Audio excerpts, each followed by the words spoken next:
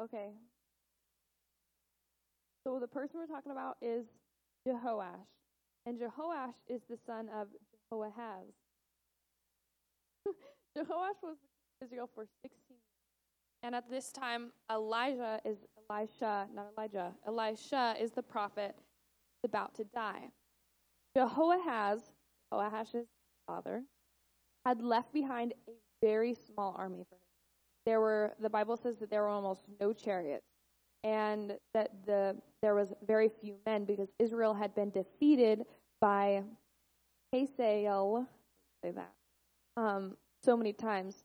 So after they had been defeated, Jehoahaz, the father, prayed to God, and God saw how the Israelites had been treated, and he saved them by sending them a good leader to rule over Israel. And then they went into a time of peace. And that's when Jehoash is here, okay? So we're going to be reading 2 Kings, verse 13, 14 through 19. I'll give you some commentary along the way, because it's a little... verse 14 says, Now Elisha was fallen sick of his sickness, whereof he died. So he hasn't died yet. It's just saying he's going to die from this sickness. Very old and sick. And Joash, the king of Israel, came down unto him and wept over his face and said, O my father, the chariot of Israel and the horsemen thereof. This is right here. He's saying, what am I going to do without your leading? There's no chariots, there's no horses, and there's no men, because our army is so small. And Elisha said unto him, Take bow and arrows. And he took unto him bow and arrows. And he said to the king of Israel, Put thine hand upon the bow. And he put his hand upon it. And Elisha put his hands upon the king's hand. And he said, Open the window eastward. And he opened it. Then Elisha said, Shoot, and shot. And he said, The arrow of the Lord's deliverance, and the arrow of deliverance from Syria, from thou shalt smite the Syrians in Aphek, till thou have consumed them. And he said, Take the arrows, and he took them. And he said unto the king of Israel, Smite the ground. And he smote the ground thrice, and then stayed. And the man of God was wroth with him. He was very angry.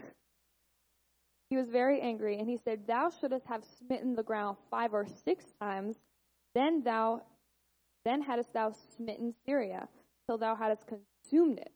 Whereas now thou shalt smite Syria but thrice. What he's saying is, I told you to smote the ground until you won, but you only smote the ground 3 times. So now you're only going to have victory over Syria 3 times, and you're not going to demolish them as it was God's will.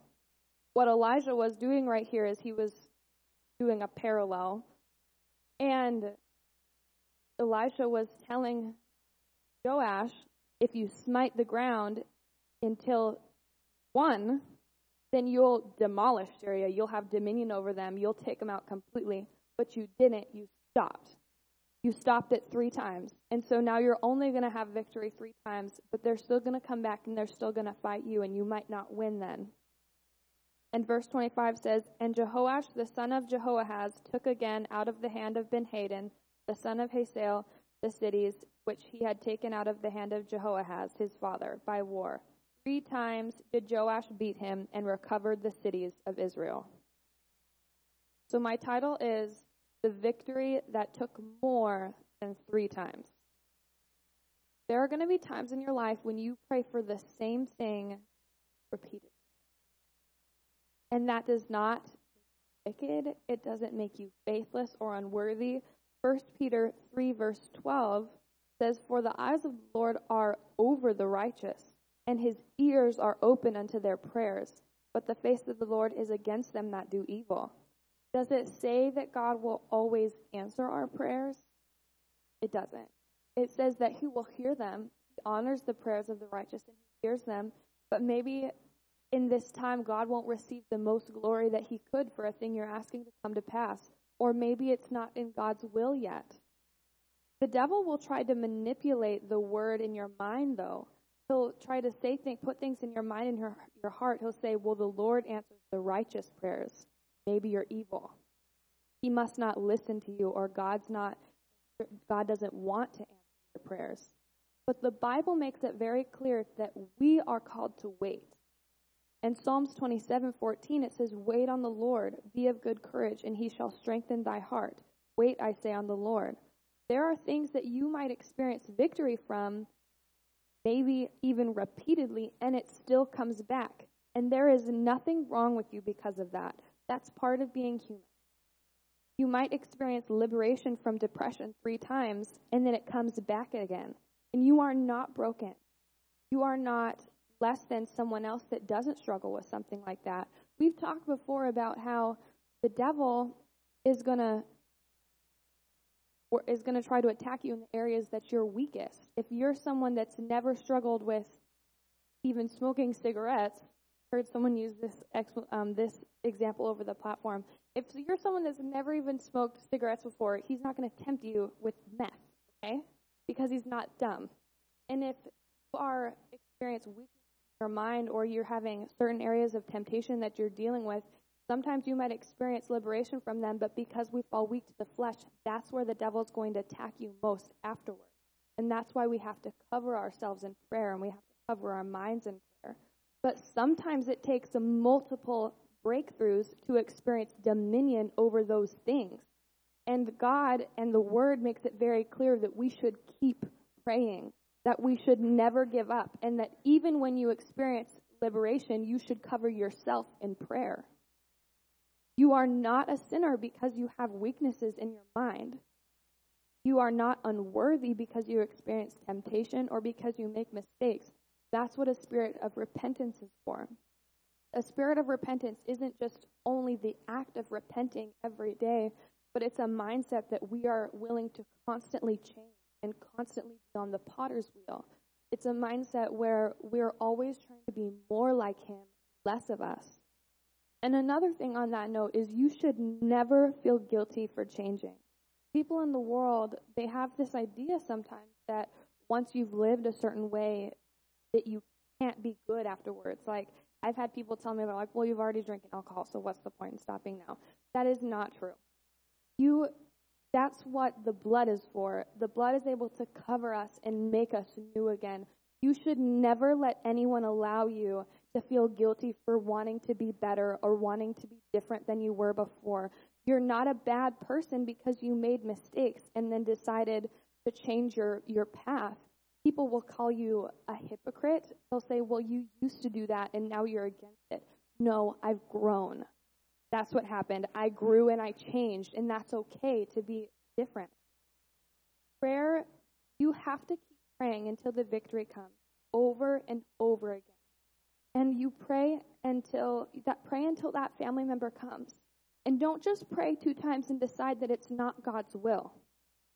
I'll tell you what God's will is. It's God's will that none would perish and that all would come to repentance. And so you have to keep pushing. You have to keep going in these prayers. And even when we feel defeated, remember that in that time of waiting, we need to be encouraged in our hearts. We need to not grow cold or content or weary. Instead, we need to be proactive. Elijah said if you would have just hit the ground 5 or 6 times, you would have crushed them for good.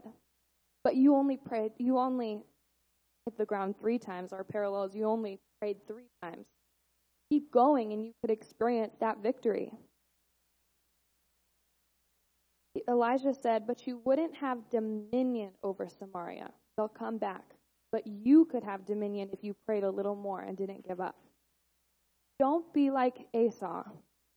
Asa is another king in 2 Chronicles chapter 15, verse 17. And that one up there yet?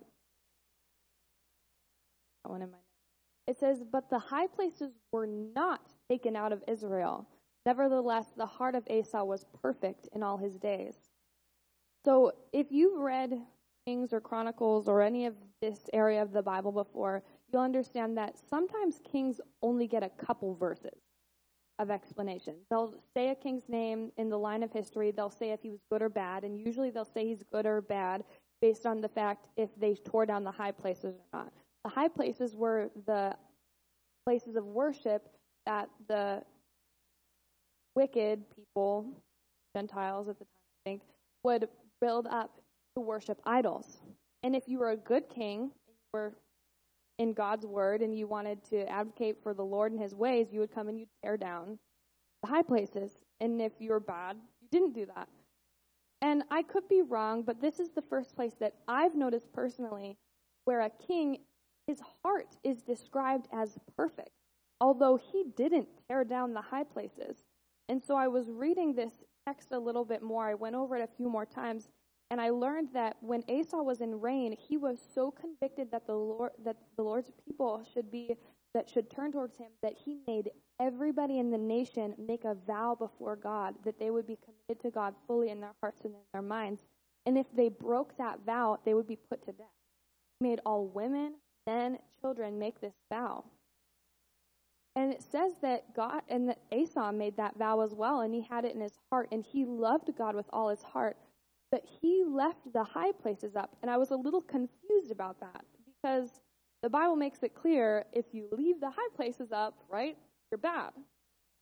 Well, this scripture really spoke to me because it made me realize that people can love God with all of their heart and still be burdened by things because they refuse to tear them down. There are some things that won't affect our walk with God. There are some things that will affect our walk with God less than others. There are some things that it seems like it won't affect how we live for God. You'll still read your Bible, you'll still pray, but you still might be burdened by things like anxiety or depression or bitterness or a bad attitude in your heart. And the thing is that it's not God's desire that we would live that way, although it's very possible that we can. And it's very clear here that his heart was perfect. He loved God, but he didn't go back and he didn't tear down the high places, you know.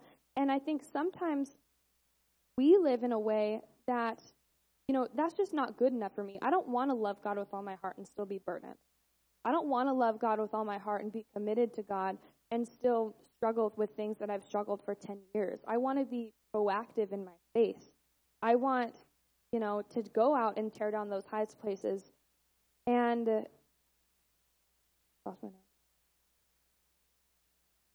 the Bible says that when you struggle with fear, that you are a slave to it. And in psychology, we actually learn that people can learn things like anxiety as coping skills. There'll be a grandma and a mom and a daughter, and so on and so forth, that everybody struggles with anxiety because they learn how to behave that way and use it as a coping skill for their problems or their struggles. And I just feel like, you know, there are things that maybe anxiety doesn't keep you from reading the Bible, but it's still not God's desire that we would live like that. And for me, I want to have a proactive faith where I come against those high places, and I pray until I experience victory. I don't want to just experience victory once or twice at the altar and I feel good that day, and then I get back home and that night I'm struggling again. I want to pray until I have dominion over those things. And that's what the original text is talking about. It's saying that don't just pray until it's gone now. Pray until it's gone forever. Keep praying until the breakthrough is going to pass these doors and pass your home. And not only will you be able to experience the victory for you and your heart, but you'll be able to experience that people will be able to see that you're different, and you'll be able to use that as a testimony for the people that are around you. To put a time. I don't want to love God and be burdened by the things of this world. We have to have a proactive faith where we're willing to pray and sacrifice however long it takes for us and for the people around us to experience victory, however many times and however long it takes. And through the Holy Ghost, we can have the victory. You just have to keep going. And sometimes it's going to take more than 3 times. And that's okay, because sometimes God calls us to be in that waiting period. But we need to pray and do as all the Lord feels necessary to experience that.